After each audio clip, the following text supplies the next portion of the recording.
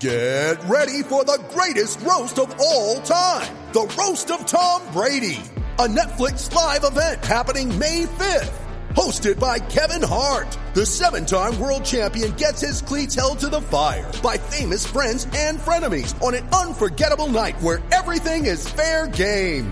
Tune in on May 5th at 5 p.m. Pacific time for the Roast of Tom Brady. Live only on Netflix. You ready? Showtime.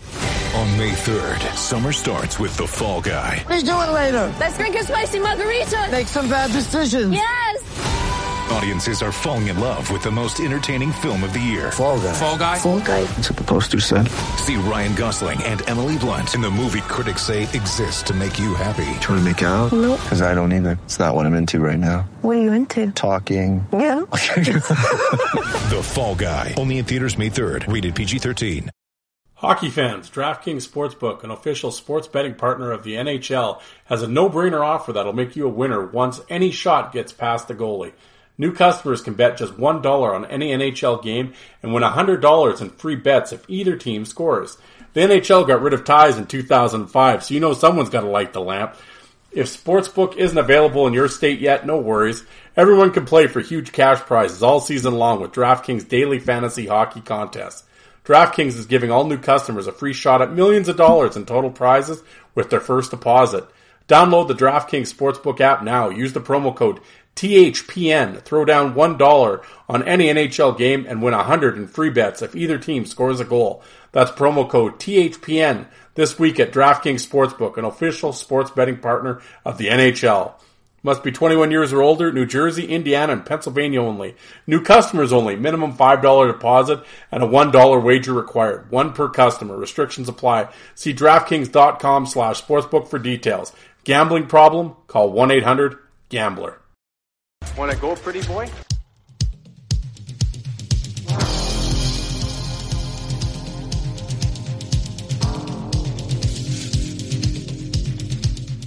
Two minutes by yourself and you feel shame, you know, and then you get free.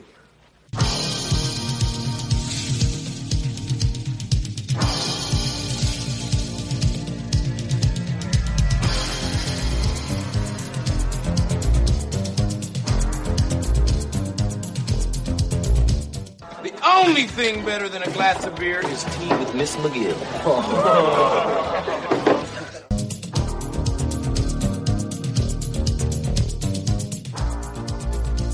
And welcome to the Fourth Line Voice Podcast. My name is Darren.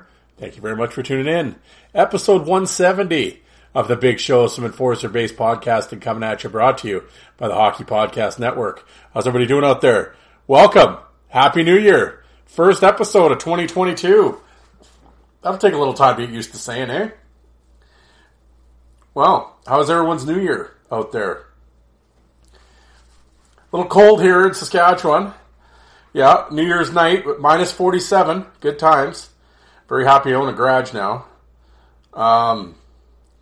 It's like minus 30 something today, and then it's supposed to be like minus 5 tomorrow. It's like, oh yeah. You know, everybody will be out here wearing shorts. But no, I hope everybody had a good New Year's. Yeah, not much happening around here. Guess we're just like kind of old, pathetic now. Our New Year's have been pretty lame the last few years. We're gonna get together with my wife's the sister-in-law and the brother-in-law and stuff, but you know, it's just too cold. It was just like, eh. So basically, I don't know, just drank a bunch of beer and. Yeah, this is how much of a fucking nerd I am. You know what? Well, first of all, of course, I got all the Enforcer cards out. I got them out from my parents' house. Got them here. They were sitting in a big friggin' tub, just all elastic, no rhyme or reason, just piled in there. So of course, I had the bright idea that I'm gonna alphabetical order these things, or at least A, B, C, at least that much, right? Okay. And because I do want to sort them for something I wanted to kind of get going on, and that we're talking like, I don't know, 1,000+ cards for sure. You know, not that they're all different. I mean, you got multiples. Anybody need a McSorley, I could scorecard. I could hook you up. I got like 19 of them. But yeah, so And this wasn't on New Year's. This is like started like 3 days ago that I bring them up and I tell the wife, and she's like, well, I'll help you. I don't think she really understood what she was getting into, but she's kind of, the grade 1 teacher kid. She really likes sorting and alphabetizing. See, there's a method to my madness here, folks. Married 17 years. I know what's going on, especially with the wife being as stubborn as she is. I knew if I recruited her, because she's home on school break, that, So she was doing this, like, we started doing it the one night. Of course, you're not going to finish in a night. This is whatever. I left it on the table in the living room. I come home after work the next day. She's been sitting there all afternoon doing it, just kind of, you didn't have to do that. Meanwhile, I'm thinking in my head, of course, I knew you were going to do that. See, a diabolical plan. Know who you're married to, folks. And we proceeded like the next 2 nights, and we ended up, not that up till midnight we were sorting cards, but we finished it up yesterday afternoon. And I don't have the heart to tell her that, like, after I'm done recording this, I'm going to go into the city and to my parents' house, and I'm fairly certain there is another box of, like, tough guy cards somewhere. Because as I'm sorting them, I know there's a bunch of cards missing. And it's like, okay, well, they wouldn't just be, like 8 separate cards just lying somewhere. No, they're with other cards. So it's like, I know there's at least a few more elastic band, but I don't think there's thousands, but I think there's probably a couple hundred more elastic bands somewhere. And I'm pretty sure I know where in my parents' basement. So, I don't think I don't have the heart to tell my wife that. I think I'll end up sorting those on my own down here in the basement. But, that was my, could I be a bigger geek? That was the extent of my New Year's. Drinking beer, sorting Enforcer cards, burned a couple DVDs for a guy, and, we watched, what movie did we watch? Is it not Catch Me If You Can? Now You See Me? Some magic movie where they stole something. I don't know. It was kind of whatever. My wife liked it though. It was funny because one of the trips to Vegas a few years ago, when they used to do that, you could watch the movies on the plane. She was watching this movie on the plane, and she ended up like falling asleep, or I think we were whatever. She didn't get to see all of it, or maybe it was on the plane to Mexico. Anyway, she didn't get to see all of it. So, here we are, fast forward a few years later. She's like, oh yeah, that movie. That was the one on the plane. Let's watch that. I'm like, I don't give a shit, sure. It wasn't the worst thing I've ever seen, but I was sort of between playing video poker on my phone and looking at these cards. I kind of was out of the side of my eye. I was watching it. But, hey, thanks for tuning in. 5 minutes in. That was my New Year's night. What was yours like? Well, what a thrilling podcast. I'm really capturing the viewers or the listeners, fucking attention here in 2022 early on. Okay, anyway, enough of that. What are we going to talk about today? A fight clip that caused much controversy, stealing content, an old Enforcer signing, a very interesting exercise if fighting was like a title belt and how the title belt would go. I'll explain that more when I get to that part. A gentleman had put that up on the fight board in in the Enforcer Appreciation Group, his spreadsheet, and how he arrived at his findings. And it was that caused a lot of controversy in the comments too. I think there was a bunch of people, of course, that I don't think were really kind of grasping what the point of the exercise was. But I'll explain it to you guys when I get there. It was just interesting. I just found it interesting how it went. And then again with the lists. I know you guys like the list, and hey, why we're not going to start 2022 without a list, right? It is the top 5 toughest St. Louis Blues of all time. We will do that. But first, let's get to the sponsors. Of course, I'm a member of the Hockey Podcast Network. There's over 50 shows in the network. All the NHL teams are represented. So whatever team you're a fan of, there is a show for you. So of course, that's going up and down with the Olympics and not going and everything else. COVID, blah, blah, blah. But they're still playing, so there's still shows. Definitely check out whatever show of whatever team you're a fan of. For my off-network friends, of course, we got Part-Time Oli back from Florida. After gallivanting all over the countryside, he's back. I don't know if he ever works. I don't know. Again, that's where he gets the game Part-Time Oli. But of course, that is Alec, and he is in charge of the Five for Fighting podcast. It's a tremendous podcast. I bust on Alec a lot, but he does a great job when he decides to hit record. He has a tremendous back catalog. Yablonsky, Segroy, Rob Ray. Check him out. Does a lot of fun. He's really, he lives down there. He's he's a season ticket holder for the Florida Everblades. And he's been really kind of getting into the East Coast League this year. Now that he's around it and a season ticket holder. And he's had some interesting experiences so far. He's met a couple of the players. He had Nico Blackman on the show, who is now a member of South Carolina.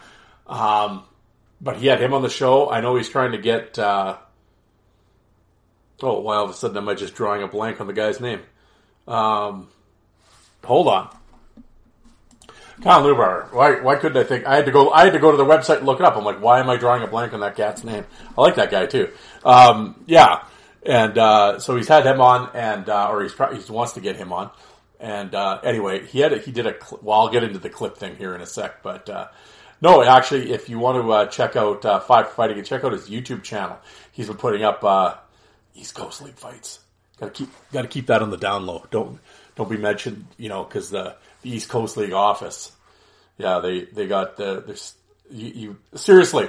If you try putting up East Coast League Hockey League fights, you'll immediately get sent a notice to take it down, or they'll shut your channel down or copyright it. Meanwhile, AHL, NHL doesn't matter; they don't care. But the East Coast League, for some reason, has some hard on that. Oh, for God forbid you put up one of their fights. So, who knows? Whatever. But yeah, Alec has been doing that. It's been cool. I gotta say, I sit here, I'm the grumpy old bastard, and I yell out the window and how everything sucks and whatever. But fair is fair. I've always maintained, like, I'll yell and bitch, but I'll give out the praise when warranted. The East Coast League's been happening this year. I gotta say, I'm not up to date with all the guys or whatever, but I mean, Alec and them and Jay there have kept me informed about what's happening, and I see Garrett Klotz just tuned some guy the other night, and of course I'm familiar with him from his Saskatoon Blades days and all the way back. He's been around, but it's been fun seeing the kids.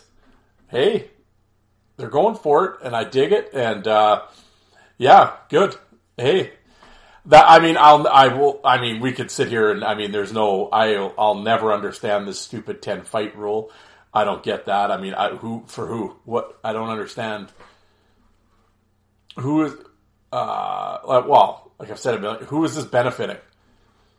Really? As a team, your rosters are small enough in the minors anyway. In the East Coast League level. Okay, so the guy has 10 fights, somebody hits his goalie, he grabs his guy, fights. Well, there's 11, now you're suspended. Oh yeah. So now the team plays short. Like, again, whose benefit is this? Are the fans upset by this? Or, who's upset by this? It's nothing but grandstanding.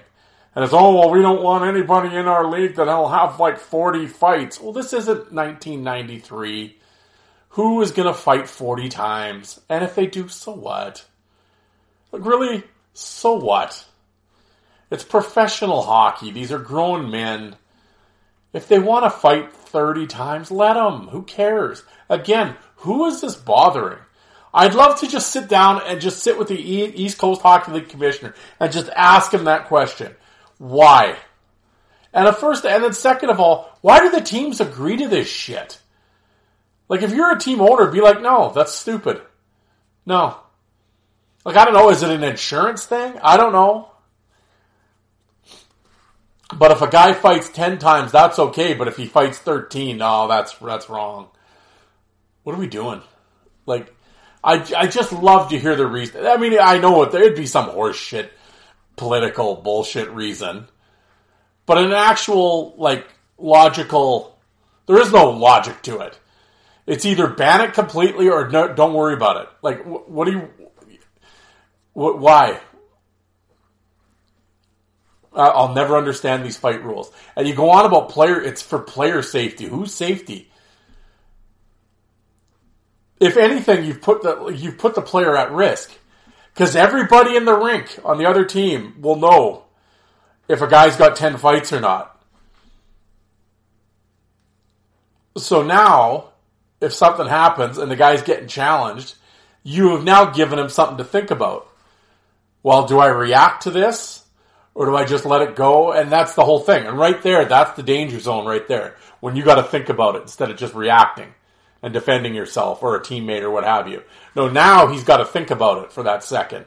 And that could lead to being 2 punches behind. You know what I mean? So you want to talk about a safety issue. Like, just the irony of it all. Oh, it's for safety. It's just ridiculous. Anyway. Here we are. I'm off on a tangent already. About Alex Show. That's where we started with all this. Alex Show, 5 for Fighting. Give it a listen. Of course, the other show that I'm going to talk about is Broadway Joe Lazito. Give it a Lazito. Working out. There's Joe. Back at her. Back to work. After furlough. They got him down at MSG. World's greatest arena. There he is in the heart of New York, New York. The main man, Broadway Joe. But I wonder if Joe's colleagues know that he has a New York Islander-based podcast. I'm not quite sure. I don't know what his employers would say of that. But yes, Joe has... it's a New York Islander enforcer-based podcast. And again, he's had tremendous guests. Mick Fakota, Jason Strudwick, Aaron Asham, on and on. Eric Bolton. Tremendous. So definitely give Broadway Joe a listen. I'm telling you folks, 2022, new year, could be turning over something new.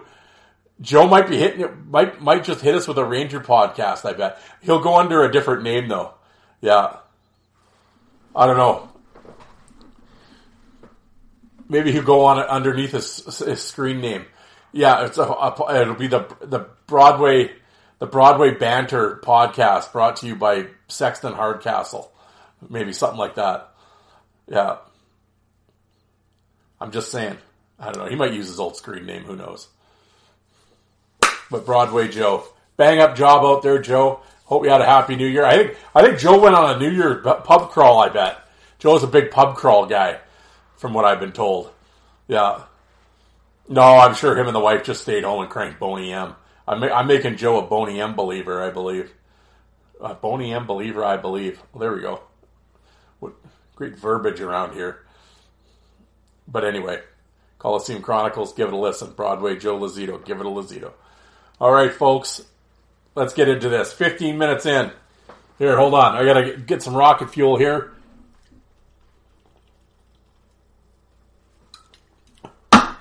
Okay. Well, first things first, there was a signing that caused quite a stir amongst the Enforcer fans. It came out yesterday that the Idaho Steelheads of the East Coast League had signed Jeremy Yablonski, 41-year-old Jeremy Yablonski. And of course, everybody got excited and everything else, and holy shit, big comeback, and here we go. I will say, as much as I would love to see him back out there, and it'd be interesting, from what I can gather, I believe it is just a kind of a COVID signing. As Jeremy lives in Texas now, and Idaho, that's where they were on their road trip out there. And I believe he was signed as a precaution in case of the COVID thing, or like the taxi squad, like the East Coast League or the American League team needs guys, so they'll bring East Coast League guys up. He was signed as a security blanket, basically, if anything happens. And they're short guys. Well, they got a guy out there in Texas that they can, phone up and, hey, can you get down here and play? And so I don't think, maybe I'm wrong, but I don't think we'll be, unless obviously that situation happens, then we will. But I think if nothing happens and whatever, and it's same old, no one gets sick and there's no call-ups or whatever, I don't think Yablonski will be playing for Idaho. I think this was just a security measure in case something happened. And they knew, because of course he's he played in Idaho. He's kind of a hero there and whatever. And like I said, I think they're just they're in the area playing. So it was like, and he's out there. So obviously he's still in contact with the team. So it was like, hey, just, stay loose. We might need you in case something happens. I think that's, so of course you can't just have him just show up and, oh, here's a jersey, let's play. I mean, obviously you got to go through the league and sign and blah, blah, blah. So I think they made it official in that sense. Got him on a protected list or whatever. And again, I'm like saying that I'm not wishing COVID on any current Idaho players or a call up or whoever. I'm not saying that, but I kind of would really like to see Yablonski play, because I'm pretty sure he's probably still in tremendous shape. So, just curiosity kills the cat, right? I'm just sort of interested to see how he would look and because whoever he's playing, one of these young kids, I mean, here's your chance, right? Take a shot at a legend, and so that'll be interesting. But no, I don't think Yabo will be playing. But it caused quite the controversy. Another controversy that happened. Okay, well, Alec had talked about this on his latest episode, so I'm not. I won't go too. Well, I've had my own. What's the word I'm looking for? Run-ins with this type of thing, but okay. Well, old Alec there at the Five for Fighting on a couple days ago. There, of course, was an incident in the East Coast League when Jacksonville was in South Carolina, or was it in Jacksonville?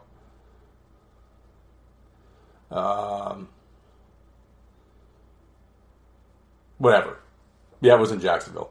And they played South Carolina. And Nico Blackman and Travis Howe, who was stretching at center ice, as the boys do, cruising the red. He's sitting there stretching. And, I mean, it's if you go and watch the clip, I'm sure everybody listening to this show has probably seen the clip already. It went viral, as they say, which led to other issues that I will get into first. But let's talk about the incident first in the clip. And people's issues with it. And I talked to my boy Chris out in Vancouver. I mean, he had his say about it, and I get it. I agree to a point. He and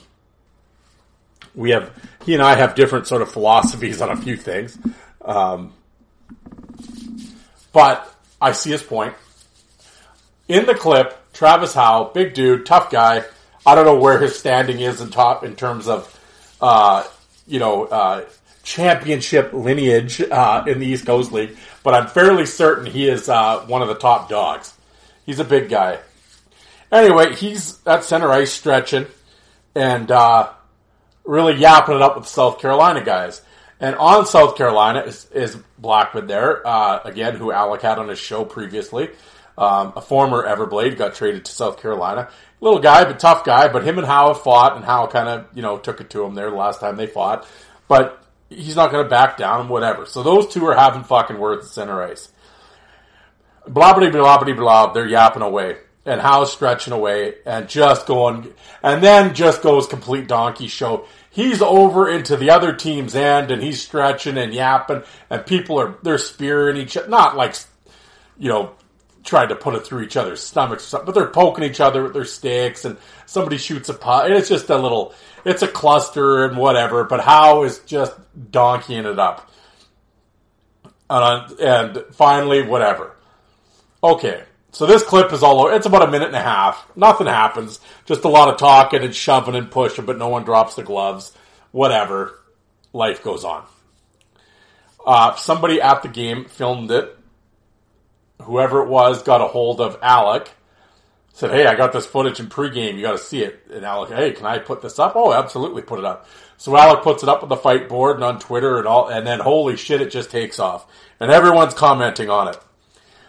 Many people going on and on about, oh, just fight already, you pussies. Drop your gloves. Like it's 1986, Flyers, Habs, or whatever. And I get it. I would, as it turned out, the league suspended Blackman and Howe for 2 games anyway. which amounted to pushing and shoving, they're getting 2 games. So imagine, that's 2 games for doing nothing. Imagine if they had fought, what they would have got. So yeah, whatever. But of course, all these old guys, some of the older players, I see Todd St. Louis and Aaron Campbell and a couple guys, and just fight already and blah, blah, blah. That wouldn't have happened when I played, and we would have just fought. Yeah, you would have, and you probably would have got a game or 2, and that's it. I get it. If these guys had fought in that warm-up, I guarantee with the East Coast League, with the way they are, they probably would have got 10 games for sure. So, and let's not all act like, this is just, anytime that happens, there's always been fights. Morasti and all those guys, when the Syracuse Crunch went on their winning streak back in like 08, 09 or whatever it was, when Konopka was playing with Dorsett and Sestito and Morasti, they did that shit all the time. And there was never any fights in the warm-ups. There was fights during the game, but never during the warm-ups. I think the thing is, most times, there's been incidents like this before, but for the most part, there isn't people there filming it. I mean, maybe nowadays with camcorder or with cell phones, they might. But overall, no. I mean, it's happened in the NHL a few times. I know Barnaby and Avery and all them started shit and everybody got in there pushing and shoving, but nobody ever fought. So everybody who's commenting on this, that these guys should fight and they didn't, so they're pussies and everything else, fucking get a clue. How many fights have you seen in warm-up? I'm just asking out there. How many fights have you seen? Exactly. 1, maybe 2. I'm talking current, like within the 90s and stuff. I mean, I'm sure back in that's why the WHL teams warm up separate, because there was so many brawls. For the sake of my exercise, work with me here. In the 90s, from the 90s on, how many fights in pregame have there been? And we're not talking the LNAH. Yeah, I can't think of many. Here and there. But this has happened a bunch of times. Now, I will say, on the other part of this, because Howe started this whole thing by acting like a goof. Not like a goof, I shouldn't say that. Like an asshole. Now, do I have a problem with that? No, I don't, actually. In fact, I sort of welcome it. I wish more guys would do it.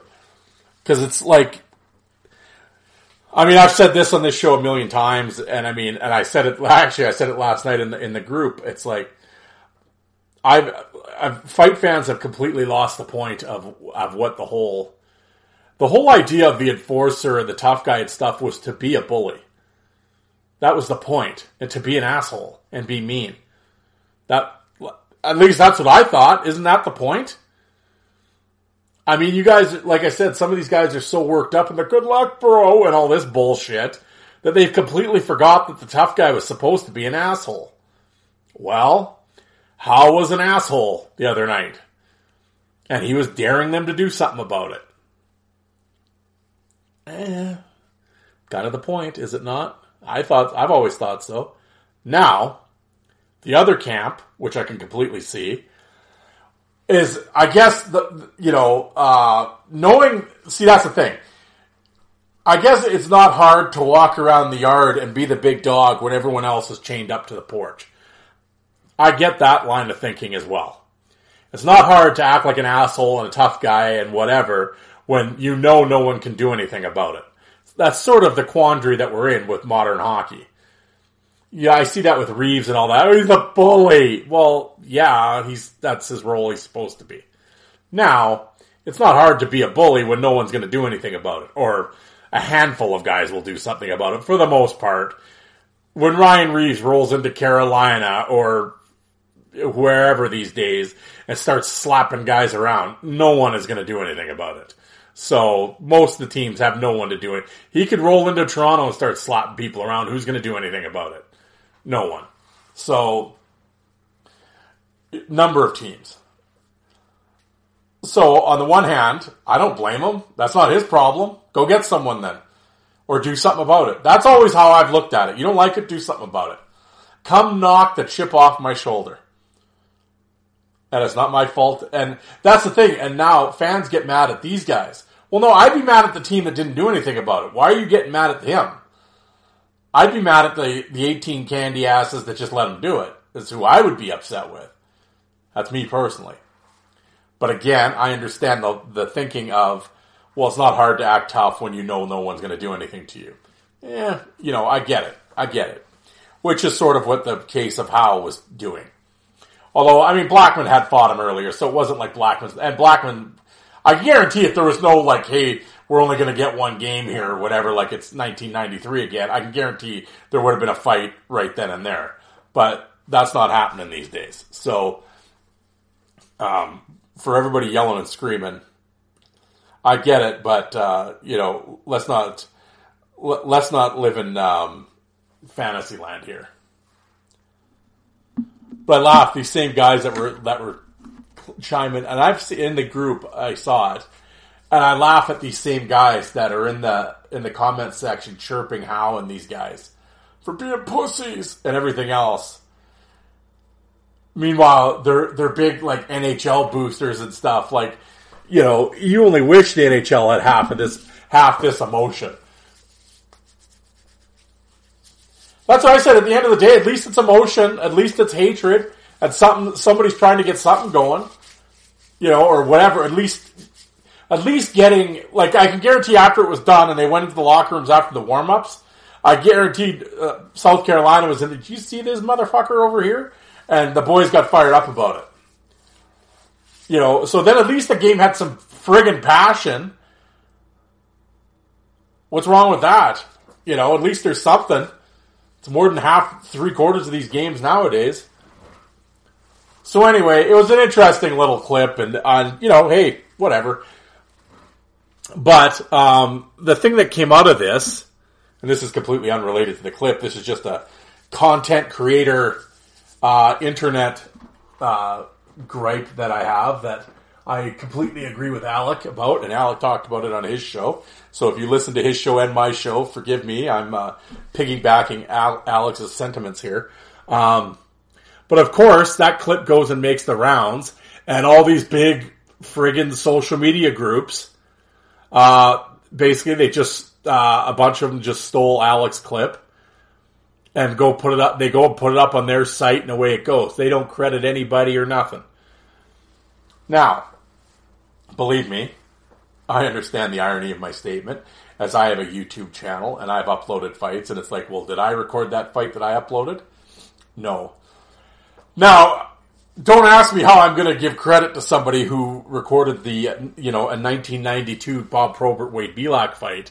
I'm sure it's fairly universal at that point. There were many guys recording it, so I can't really lay out who the original recorder was. It could have been me for all I know, as I did record fights as well. So that's a little, we're getting a little, I mean, I get I get what I'm saying. It's sort of the same thing, kind of, but not really. I guess when it's exclusive content, it's a little different when somebody just recorded Hockey Night in Canada. Well, that was sort of a universal thing. Everybody could have seen that. So, and that type of thing. But when it's a specific, a cell phone recording of a warm up, now that's a very unique piece of video.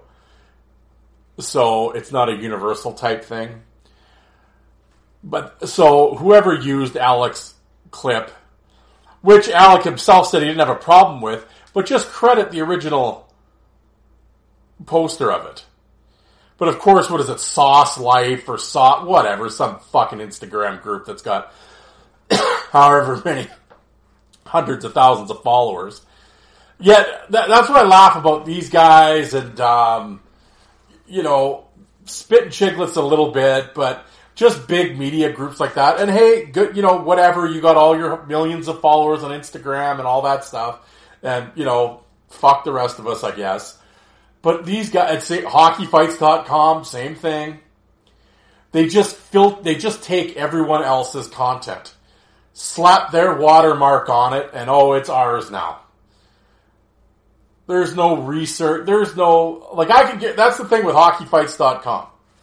Here's my little tangent on these clowns again. For the current fights, whatever. Okay, that's their stuff. But I could get, like I said, I know the guys that own that site now. I've talked to them, whatever. We've had interactions. I can tell you when it comes to hockey fights, they don't know whether to shit, piss, or steal third. I can tell you that. They couldn't grab their fucking ass with both hands on 3 tries when it comes to fucking hockey fights. If anything happened before 2010, they don't know about it. No. So I laugh when I see these, our number one clip was, and it's like, who the fuck was it? Larry Playfair and Terry O'Reilly. No, it was Dave Brown and Jim Kite. I think that was our number one clip or whatever. Motherfuckers, that ain't your clip. I can guarantee you probably don't even know who Jim Kite is. Oh, but look, there's hockeyfights.com slapping their watermark on it. Oh, yeah. That's the one thing about my YouTube channel. I don't slap my fucking watermark all over these fights. They're not mine. Well, some of them were. Some of the Blade stuff is. Some of the LNH stuff is. But I didn't put my watermark on it. It's not mine. So if someone else wants to... Because I know you can burn shit off of YouTube. So if somebody wants to burn my shit, whatever. It's on there to share. I put it up there for everybody to see. I don't have a problem with that. But I laugh at hockey fight. They'll slap, hockey fight. There's their little tooth logo. Oh, yeah. It's just so fucking greasy. And that's the thing. People listen. Probably the 95% of you listening right now don't give a shit. Who cares, man?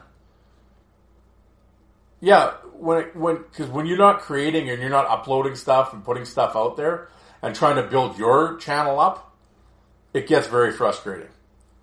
That's what I said. Why do some of these places feel like they have to own everything? Like Sauce Life could have put Alex clip up, credited him for the clip, and that's it. That's all they had to do. Spit and Chicklets did it on Twitter. They put it up. They credited Alec. I'd like to thank you to the Spit and Chicklets guy. I hope that's it. I don't pay that much attention to them, but Alec just mentioned it to me. I hope that's an ongoing trend that they continue because they're the biggest dudes.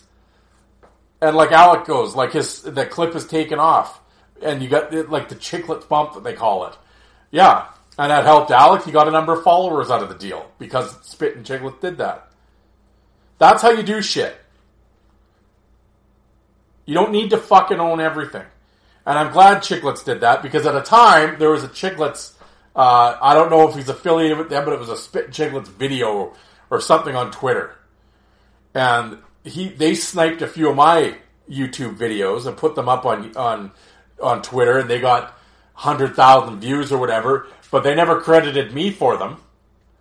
I didn't have a problem that they used them, but could you say I got them from Fourth Line Voice? Then maybe bring some traffic to me. You still get you're still going to get hundreds of thousands of views on it, on your thing, but at the same time, it helps me out, and maybe I get a couple thousand coming over, checking out the Fourth Line Voice. I dig that shit. Maybe go see some other stuff of his.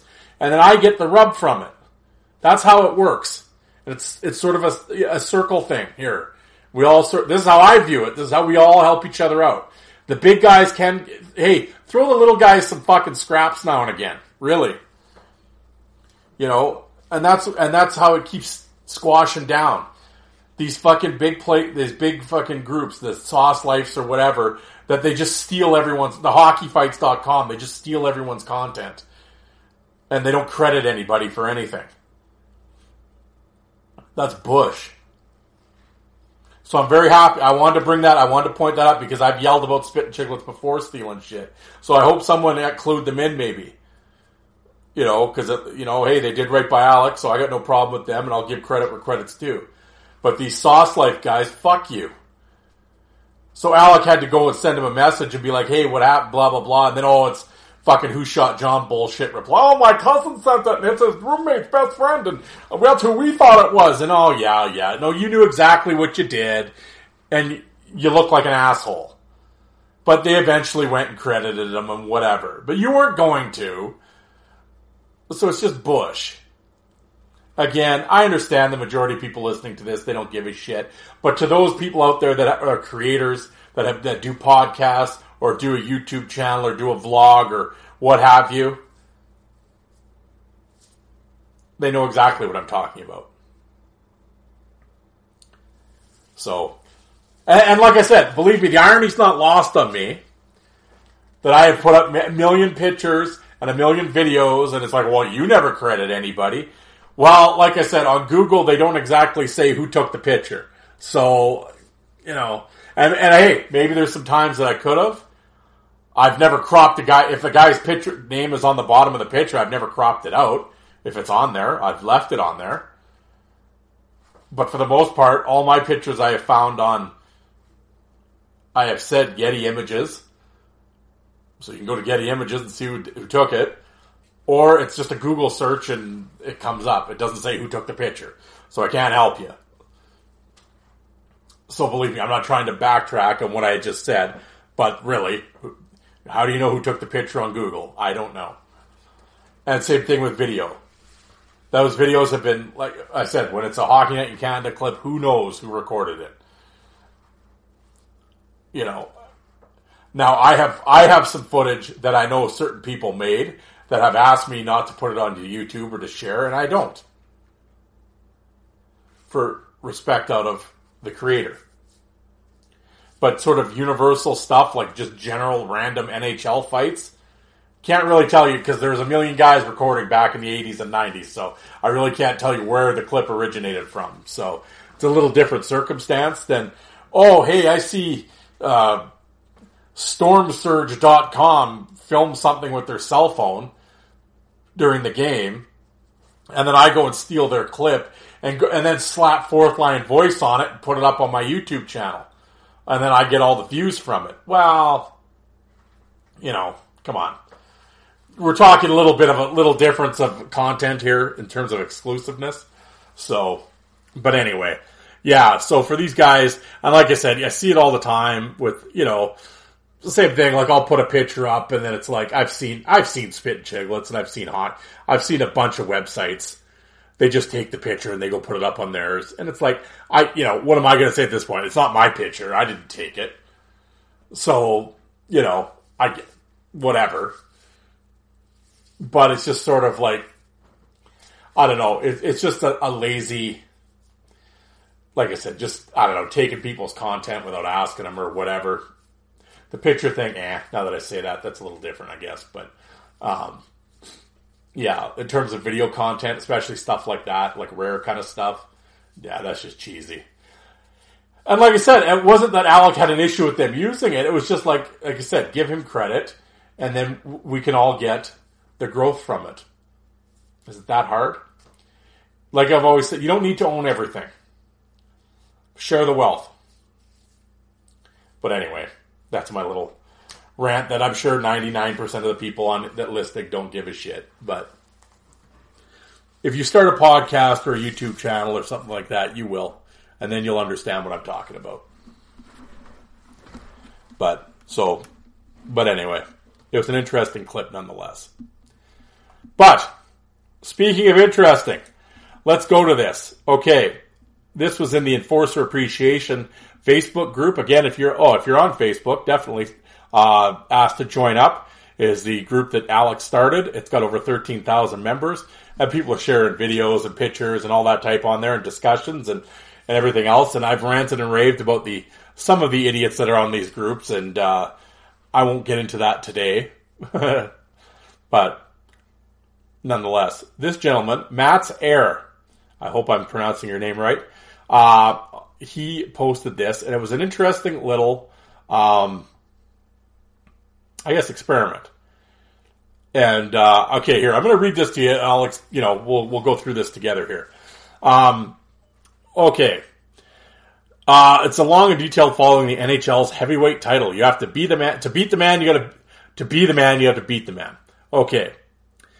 All right. This was something I compiled in my free time for the purpose of data collection, discussion, and discovery.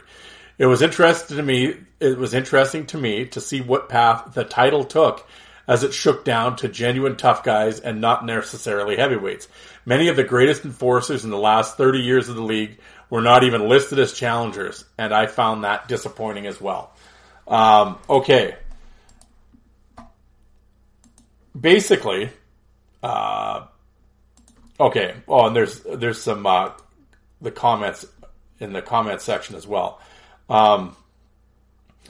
So basically, what this guy did was he went from the Domi Probert fight with Domi winning, in this sense, and from there he basically he treated it like it was an actual heavyweight title belt. So it was a one fight decision, and if that guy won, then okay, he's got the belt. Now who does he fight? And when he loses, who did he lose to? Then we follow the belt with that guy, and on and on. So it's not an overall body of work. It's just following the belt from guy to guy. And so it was like he said, okay.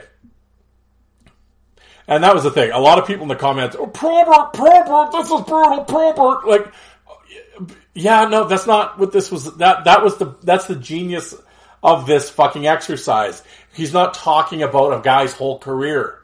It was just in that single moment, he lost the belt, so the belt went with that guy.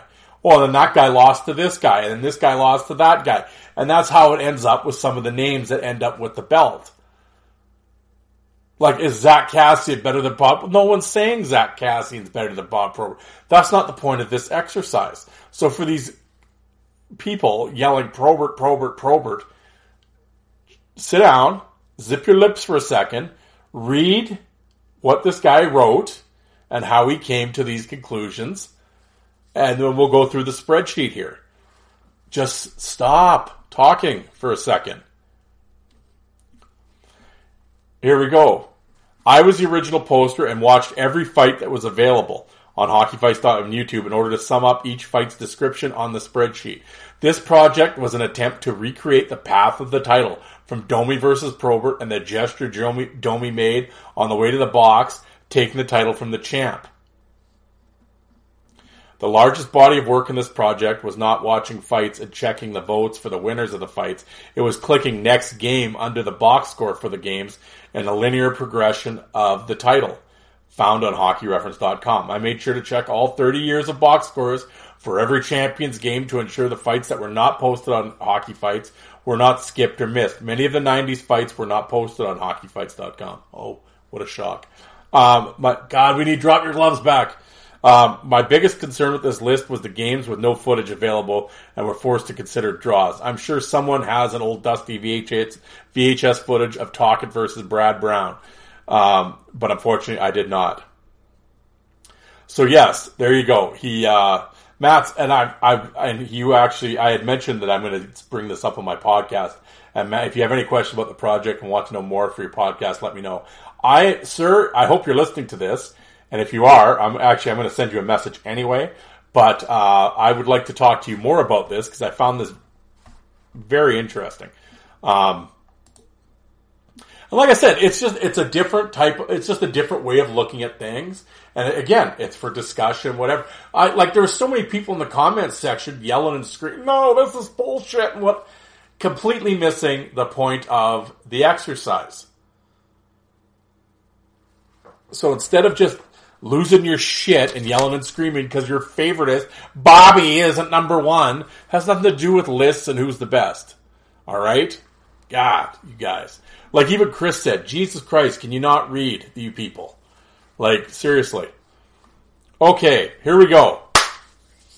February 9th, 1992. Bob Probert's considered the champion of the league. Fights Ty Domi in their first epic matchup. There we go. Domi is declared the winner, according to the voting on HockeyFights.com. Again, people out there listening, "Oh, Bobby won that. That's overrated." Well, shut up. For the sake of this exercise, we're saying Ty Domi won. Many believe he did. He caught him, whatever. Me personally, I would give Probert the win regardless. Landed more. But whatever, you want to give Domi the win, we'll give Domi the win. So from there, we're going to track the belt here. All right. And then February 12th, Domi fights Jim Agnew. Domi knocks down Agnew in his first title defense. Domi continues to have a bunch of fights until up to November 19th when he fights Dave Brown. Dave Brown manhandles Ty Domi for the win. So okay, so now in this fantasy world of single fight heavyweight title belt, Dave Brown now has the belt. Okay. So his first title defense is December 19th against Stu Grimson. Brown and Grimson brawl against the boards, which was sort of declared a draw. Okay, so Brown still got the belt. January 26th, he fights Rob Ray. Of course, that's when Ray comes out. Wacko gets Brown. So now, Rob Ray has the belt. January 26th, yes, he beats Dave Brown for the belt. Okay, so February 10th, of course, he fights Ty Domi. Domi is unsuccessful in trying to reclaim the belt as Ray gets the win. Then on the 19th, he fights Randy McKay. People are calling it a draw, so Ray still has the belt.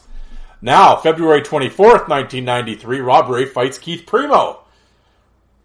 Well, Primo's reach advantage leads to him for his first title victory. So now we got Keith Primo at the belt. Do you see how this is working?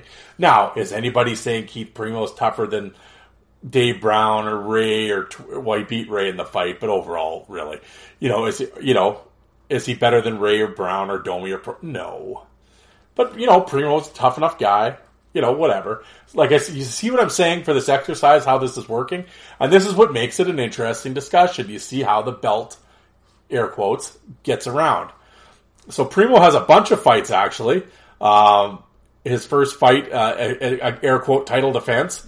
Is March 18th against Enrico Ciccone. A good draw for both competitors. So Primo still got the belt.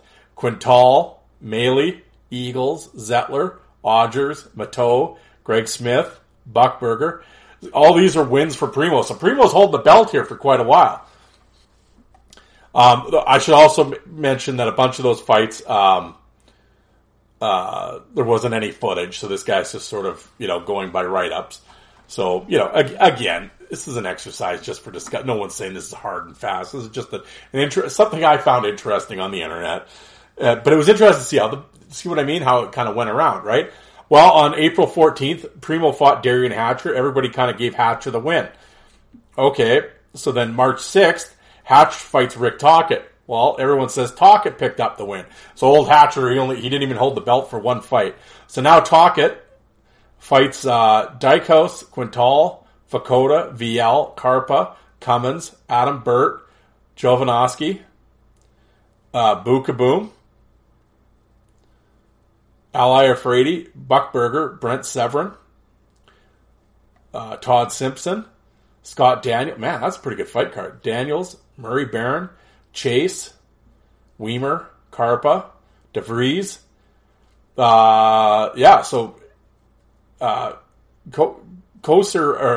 Tocchet kind of held the belt for a long time until January 28th, 1998. He fights Joey Koser. Koser ends Tocchet's reign in this nasty scrap. So there you go. So now Koser's got the belt. So he defends it against Hal Gill, Cale Hulse, Brashear, Brad Brown, Reed Simpson. All but were highlighted here. Reed Simpson, Koser. Joe Koser retires from the NHL and the title is awarded to his final challenger, Reed Simpson. Well, there you go. So Koser retires with the belt. So we got to give it to someone. So we'll give it to the last guy he fought. Yeah, well, what are you going to do, right? Okay, so we got Reed Simpson. So Reed Simpson's first fight, November 17th against Matt Johnson, with the win. But then, November 20th, he fights Sandy McCarthy. McCarthy does all but level his opponent for the first title win. So there you go. Big Sandy picks up the win against Reed. And then he proceeds to fight Domi, Olawa, Scatcherd, Olawa again, Bonvie, Peter Worrell, LaRock. And McCarthy's picking up the wins in all these. Until he fights George LaRock, March 15th, 2000. George beats Sandy. In his first game as a Hurricane, McCarthy loses the title to LaRock. So that George's first defense is April 5th against Digman. And he proceeds to... So what did we say? That was April 5th against Digman. He has 15, basically it's the whole season. Yeah, right there. There you go. The next time LaRock loses a fight is January 13th, 2003 to Jody Shelley. There you go. Shelley brings an end to LaRock's unprecedented 39 successful title defenses. So yeah, so George held the belt for 39 tilts. See, and I mean, I'm sure a lot of those fights could probably be debated, or not a lot of them, but some of those could be debated. Maybe there'd be a draw, or maybe whoever outpunched them 5-4, whatever. But for the sake of the exercise, But this is what I say about George, and a lot of guys kind of scoff or whatever, but man, you could, like I said, you could count probably on one hand how many losses Laraque had in his career in the NHL. You really could. A lot of people kind of roll their eyes, but seriously, find me a fight where Laraque gets beat up. You'll be looking for a while. But here we go. We got Jody Shelley beating him. So then on January 18th, Christophe Oliwa defeats Jody Shelley. Yeah, 12 days after being traded, Oliwa takes the title from a dominated Jody Shelley. So Oliwa defends it a couple times, and then February 25th, 2003, he loses it to Aaron Downey, who then turns around and fights Brad Brown, and he loses it. So now Brad Brown's got the title. From March 15th, 03 to December 29th, 2003, he loses it to Darcy Hordichuk. Hordichuk to Doug Dowell. Dowell to Andrew Peters. Then, of course, the 04-05 lockout happened.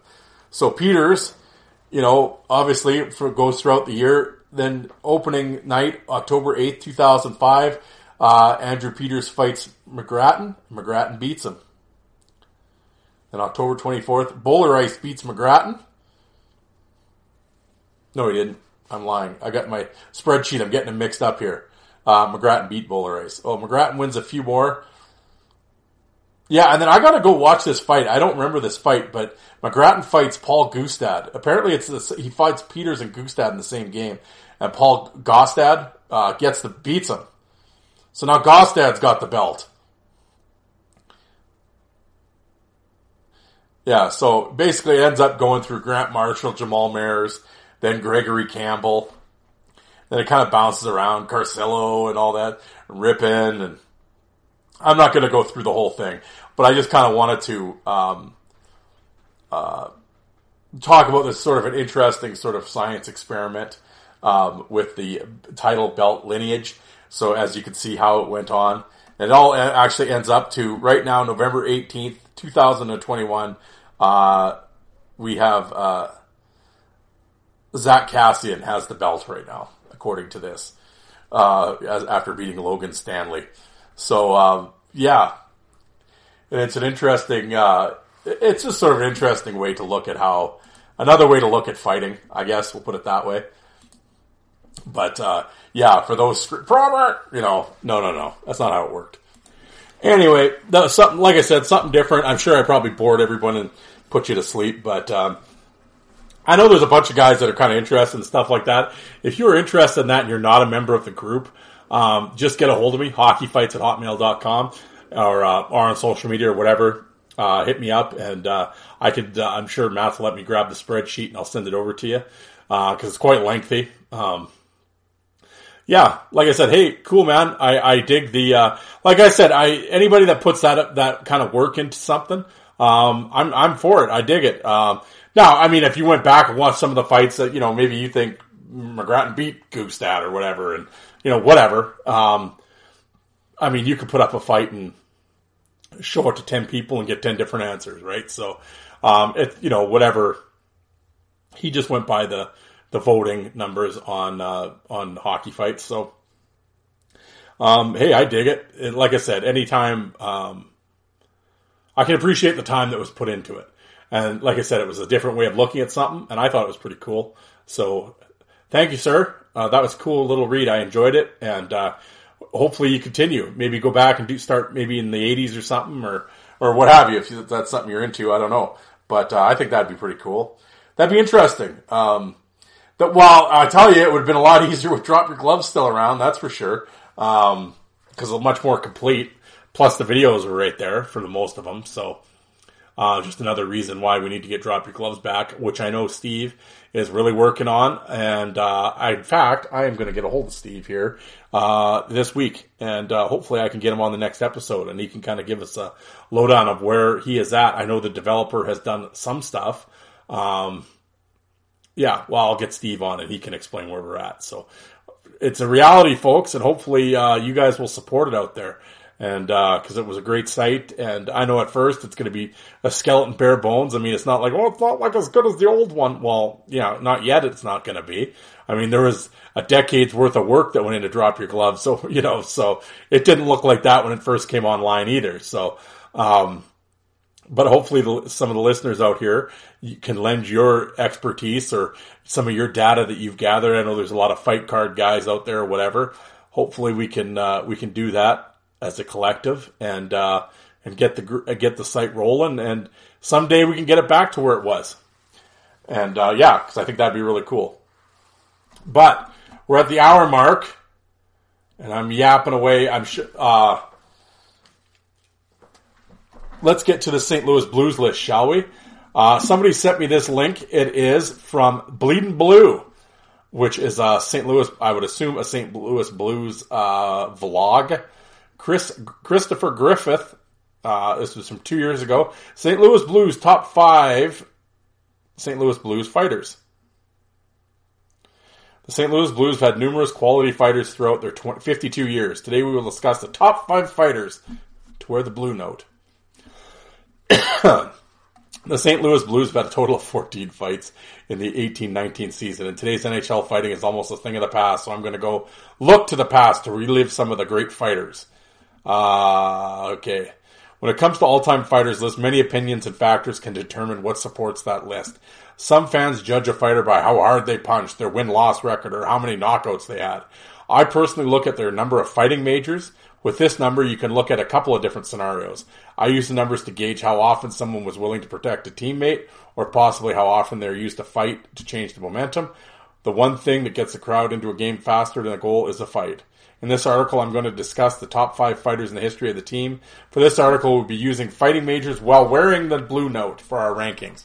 First, let us start with some honorable mentions. Number of fights while wearing the blue note in parentheses. Cam Janssens with 57, BJ Crombeen with 56, Ryan Reeves with 56. Really? Ryan Reeves had 56 fights with the Blues? Huh, that's interesting. Barrett Jackman 50 and Perry Turnbull 49. All right, let's get to our top 5 fighters. Number 5, Tony Twist. Number 5, eh? All right.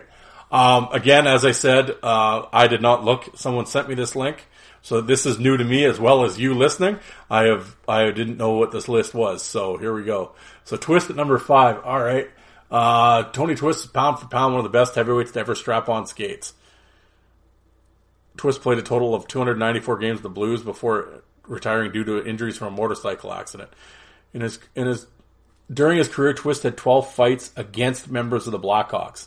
Twist fought no one more during his career than Jim McKenzie.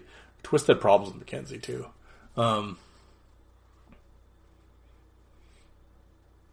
For a few years in his Blues career, Twist was on the same roster with 2 other players in this list. He was a line mate with one and had one of the best fights I've seen in person with that line mate.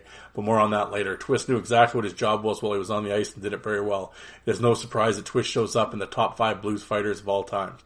Well, no, it doesn't. I'm surprised. There's 4 guys in front of Twist. I'm curious to see who they are. Here we go. All right. Yeah. Number 4 on the list, Jamal Mayers. Mayers in front of Twist, eh? All right. Mayers played 915 career NHL games, 595 of those with the Blues. Thank goodness he was a better fighter than he was an eyebrow connoisseur. All right.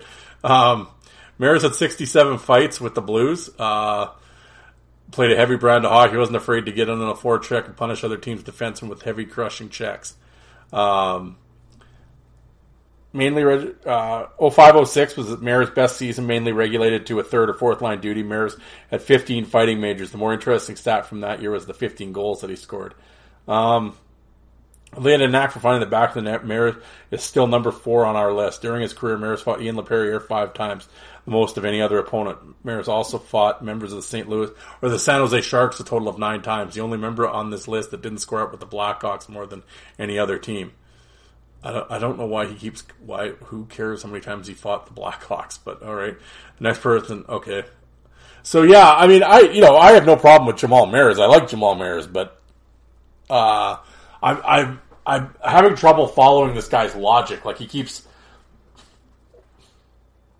like, the amount of fights puts you ahead of certain guys. Like, I mean, okay, yeah, you can have a lot of fights, but Jamal Mayer's competition's a little different than Tony Twist's competition, so I'm not getting where he's going. Like, I was kind of with you with it only counts when he was at the Blues, but I'm not sure he fought this many times against the Hawks and this many times against the Sharks. Like, who cares? I don't care how many times he fought against a team. Who's he fighting is my point, but whatever. That's how this guy came up with it, so okay, fine.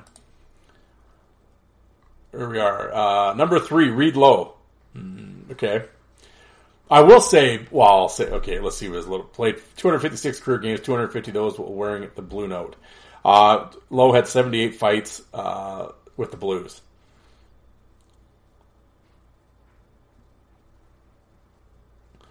Lowe currently holds the number 2 and number 5 spot on most penalty minutes in an NHL game. He had 57 minutes versus Calgary in 2002 and 53 versus Detroit in the same year. During the game versus the Flames, he had 3 fights, one versus Berube and one versus Regeer. He was also assessed 4 misconducts and an instigator penalty. Yeah, that's a hell of a night. As with most in his list, Lowe had the most career fights against the Blackhawks with 7. Throughout his career, Lowe spread out his fights. He had 3 fights against Matt Johnson, and this was his high for any player he fought. Yeah. The one thing I will say with Reed Lowe, and I think this is just my opinion, I'm a big fan of Reed Lowe. He was great. He was awesome with the Moose Jaw Warriors. It was funny during his playing time, I always liked Lowe, but I was just sort of like, whatever. And then I got a DVD and it had a whole bunch of Reed Lowe fights on it, and a lot of them were from the American League. And I started watching it, and it's like, holy shit. Like, Reed Lowe was in awesome fights. And I highly encourage, I always pump up my YouTube, Fourth Line Voice on YouTube. Yeah. But honestly, if you go and look, I have a bunch of his American League fights on my channel. I encourage anybody to check. He had a great fight with Scott Parker down in Hershey. Vandenbush. I'm just trying to think of the fights he had in Worcester, but there's a bunch of them on my channel, and they're awesome. Great fights, and I got a whole new appreciation for Reed Lowe after watching those fights. And you go back NHL stuff, yeah, great fight. Didn't really lose a lot. Like, he might, did he have the huge punching power knockouts? No, not like Twist or anything, but he was always in it. Big guy. Yeah, I'm a big Reed Lowe fan. Now, I'd have him in front of Mares, but I would not have him in front of Twist. But yeah, I was a big Reed Lowe fan. I dig it. Number 2, all-time fan favorite, Kelly Chase. Chase seems like he played his entire career with the Blues and would be an all-time games list. Chase was and still is an all-time favorite with the fans. Truth is, Chase only played 254 games with the Blues, second fewest on this list, but he earned the moniker by having the second most fighting majors in Blues history. Out of those 254 games, he had 123 fights. It's almost a fight every 2 games. Yeah, it's actually unbelievable considering how small the guy was too. Of course, Chase again. Twist had. Why am I spitting? Take 2. Okay. Of course, Chase had the most career fights against the Blackhawks, but you will never guess who he fought the most in his career. Not a Blackhawk, but none other than the Chief Craig Berube. That's actually surprising. I did not know that Kelly Chase had the most career fights against Berube. But again, what's with this Blackhawk thing? I don't understand. I guess it's just the rivalry with Blues and Hawks and blah, blah, blah. I guess that's where this guy's coming from, but who gives a shit? But anyway, March 9th, 1996, I attended one of the best Blues games of my life versus the Hartford Whalers. 1 year prior, Chase had been claimed by the Whalers. Just weeks before the game, the Blues had traded for some guy named Gretzky. The game had so much leading up to it. Not only was Chase on the Whalers, they'd also traded another fan favorite to the Whalers over the summer, Brendan Shanahan. The real fireworks started in the first frame consisted of 3 fights. Shane Corson had 1 fight and Twist had 2. Twist's second fight was against Chase. At the time, Twist was living in Chase's house while he was playing in Hartford. Even though they were friends, they both knew they had a job to, and boy, did they do their job. Yeah, that was actually a really good fight, considering how good of friends they are and stuff. They were They were punching for keeps, man. I'm telling you. Yeah. Chase fought his last fight in the NHL against none other than the player considered the greatest of all time, Bob Probert. Oh, there, I didn't know that either. Yeah. No, Chase is awesome. Like I said, I've always said with the Blues, it's interesting. They sort of have this they have a symbiotic sort of relationship with the Saskatoon Blades junior team. Because of course you had Chase and Twist both with the Blades, Bernie Federko, and at one time, I don't know if a lot of the listeners know this, but at one time it got really close to the St. Louis Blues relocating to Saskatoon here. And that was in the early 80s. They were having a lot of trouble with the Blues. They were owned by Ralston Purina Dog Food Company. And they wanted nothing to do with the Blues. In fact, one year they skipped the draft entirely. And they did not give a shit about the team. And they were going to sell it to Bill Hunter here in Saskatoon. And another fun fact with that is Bill Hunter had lined up Don Cherry to be the coach of the team if they had come to Saskatoon. So that would have been very interesting. Imagine the Saskatoon Blues. Actually, somewhere around here, I have one of those old hats, old trucker type hats with the Saskatoon Blues logo on it. I'll try to find it for you guys, but no, that's a true story, and it came real close to happening. Now, it would have been interesting if that actually come to Saskatoon, because at the time we would have had to build the rink and everything. We have the Sask Place now, but yeah, it would have been interesting. Do I think Saskatoon could support an NHL team? No. I don't. We just don't have we have a population of, 200, well, at that time it would have been 180 or 90,000, but I mean, we're at about 260 now, which would be far and away the smallest market in the league. So, I guess at that point, well, we'd draw better than Florida and Arizona would, but, I don't know what that's saying, but, yeah, but man, Don Cherry coaching the Saskatoon Blues, that would have been so, how NHL history would have changed if that had happened. But anyway, the Blues and the Saskatoon Blades and Saskatoon have always sort of had that relationship, whether it be with the player personnel or with that whole almost coming here kind of thing. So it's interesting to see future past Blades go on with the Blues. But there you go. So that was number 2. Who's number 1? I'm curious. Coming at number 1 on the list, none other than Captain Brian Sutter. Yeah, all right. Okay, I get it. Sutter's the smallest guy in this list, but by 30 pounds, we did not lack heart. No, we did not. A family of the 6 Sutter brothers are famous in the NHL. Brian was drafted by the Blues in the second round of the 76 draft. During his career, Sutter had 157 fights, and in 80-81, he had a total of 26 fights, the second highest total in his 12-year career. Once again, he had more fights against the Blackhawks than any other team in the NHL. Also, out of all the players on this list, Sutter had the most career fights against any one opponent. He fought Pat Price, a defenseman with 5 different teams, a total of 7 times. Something tells me these two just did not like each other. During his 9 years of his career, Sutter was the captain of the Blues, the longest tenured captain in Blues history. Not only was Sutter a hard-nosed player, but many consider him the greatest leader with the Blues ever. In 1988, Sutter was forced to retire due to a back injury and almost immediately was hired as head coach. And in 1991, won the Jack Adams as Coach of the Year. Well, tough guy numbers that you've any listeners for any length of time will know. I like to cite with his the stats that he puts up. I think Brian Sutter's on every one of his damn lists. Yeah, man. I mean, I love the Sutters. That's the highest compliment you could probably give a player is to say they play like Sutters. Imagine 6 brothers. It's hard enough to make the NHL. Just think about that for a second. What are the odds of just making the NHL? They're so astronomical you can't even wrap your head around it. Now there's 6 of you that make it? 6 brothers make it? Oh, well, one wasn't very good. Shut up. 6 Sutters made the NHL. Now one kid, Brandon's playing, and I think there's a couple of sons playing. That's unbelievable. And if you go to Hockey DB and look up Sutters, go look at their junior stats. Those are like friggin' PlayStation numbers. Those are like create a player numbers.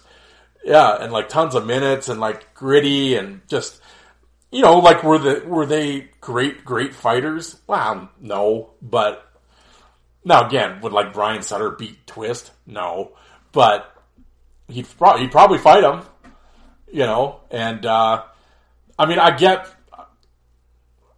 Well, actually, I don't get this list. Kind of baffles me on how he's. I know he explained at the start, but it still doesn't make sense. Like, I guess you're just going by number of fights or whatever, but not actual toughness. Because out of those 5 guys, I would have had Twist 1, Chase 2, Lowe 3, Sutter 4, and Mares 5. Is how I would have done it. Actually, I probably would have went the exact reverse way that he did it. But now I know there's probably people screaming about gas off and stuff like that.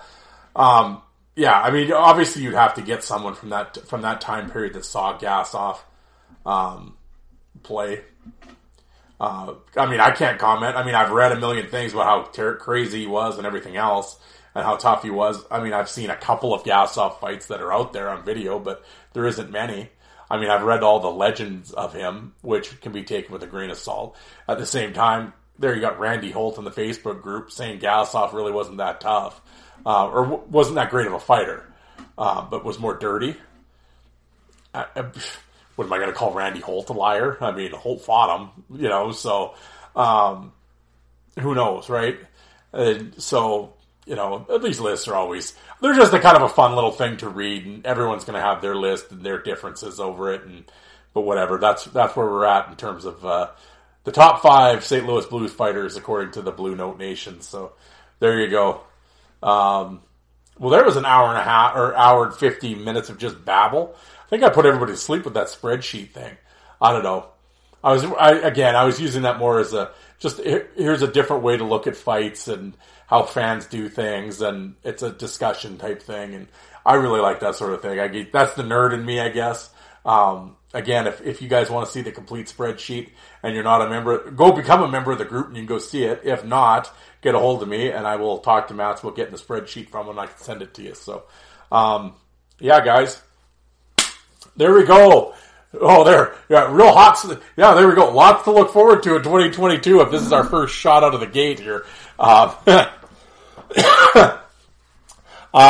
I said, now that the Christmas is over and the New Year, we're in a new year and we're settling into the house here and getting back to normal, and the wife's going back. Obviously, school breaks over and back to school on Tuesday, and and we fall back into our regular patterns that we do. Although I'm going to Vegas, tentatively scheduled. I've got my tickets and everything to go to Las Vegas at the end of February here. We'll see how the border goes at that point, but that's where we're looking. But yeah, we'll see what happens. But in the meantime, I'll definitely be. I'm on the horn here. Getting some guests lined up, and trust me, you're not going to get just solo episodes from here until 2023 or anything. No, I do have some guests that I've talked to, and just have to make time. Like I said, they have kids, and it's Christmas break and travel and all that, and whatever. Everyone's getting back into their routines here, so we'll be able to come up with a better time in terms of when they can record. And coming up, I will definitely be having some interviews for you guys. So don't worry. It won't be all Darren here for 2022, but I want to thank everybody who took time out to listen today. Thank you. If you could rate and review my episode on whatever download or whatever form you're listening to this, it helps me in the searches. Also, could you? I know I always say it and it's kind of whatever, but seriously, actually, I won't say with who, but I had a conversation about this with someone. Could you download my episodes? Because that's how I get paid, is by the download. Plus, it also helps. We can just see who's listening. You get because when you stream it, there's no record of you listening or whatever. So it helps with not only do I get paid, but it also helps tracking. I can see what kind of hit, what missed, who's listening, who's not listening, that type of thing. It just helps me out. So if you could download the episode, I would greatly, greatly appreciate that. If you're on Spotify, it's the little arrow. Just hit the little download arrow. Boom, and away we go. So, yeah, if you could do that, that'd be wonderful. Spread the word. Tell your friends. Tell your neighbor. Send it through a carrier pigeon. However you have to do it, spread the word. This is a listener-driven show, so whatever advertising you guys can do for me, I greatly appreciate it. All right, guys. If you happen to be on social media, Fourth Line Voice on Twitter as well as on Facebook, give me a list. Give me a follow or what have you. Always putting up pictures and videos. And Fourth Line Voice on YouTube. Subscribe to the channel. I'm always putting fights on there. and just put up a real good Craig Cox, Basil McRae fight before we got going here. So, yeah, definitely check that out. But all right, guys, I hope everybody had a great New Year, and here we are. 2022 is upon us, and let's attack the first week of the new year. And I'll talk to everybody on Wednesday. Thanks, guys.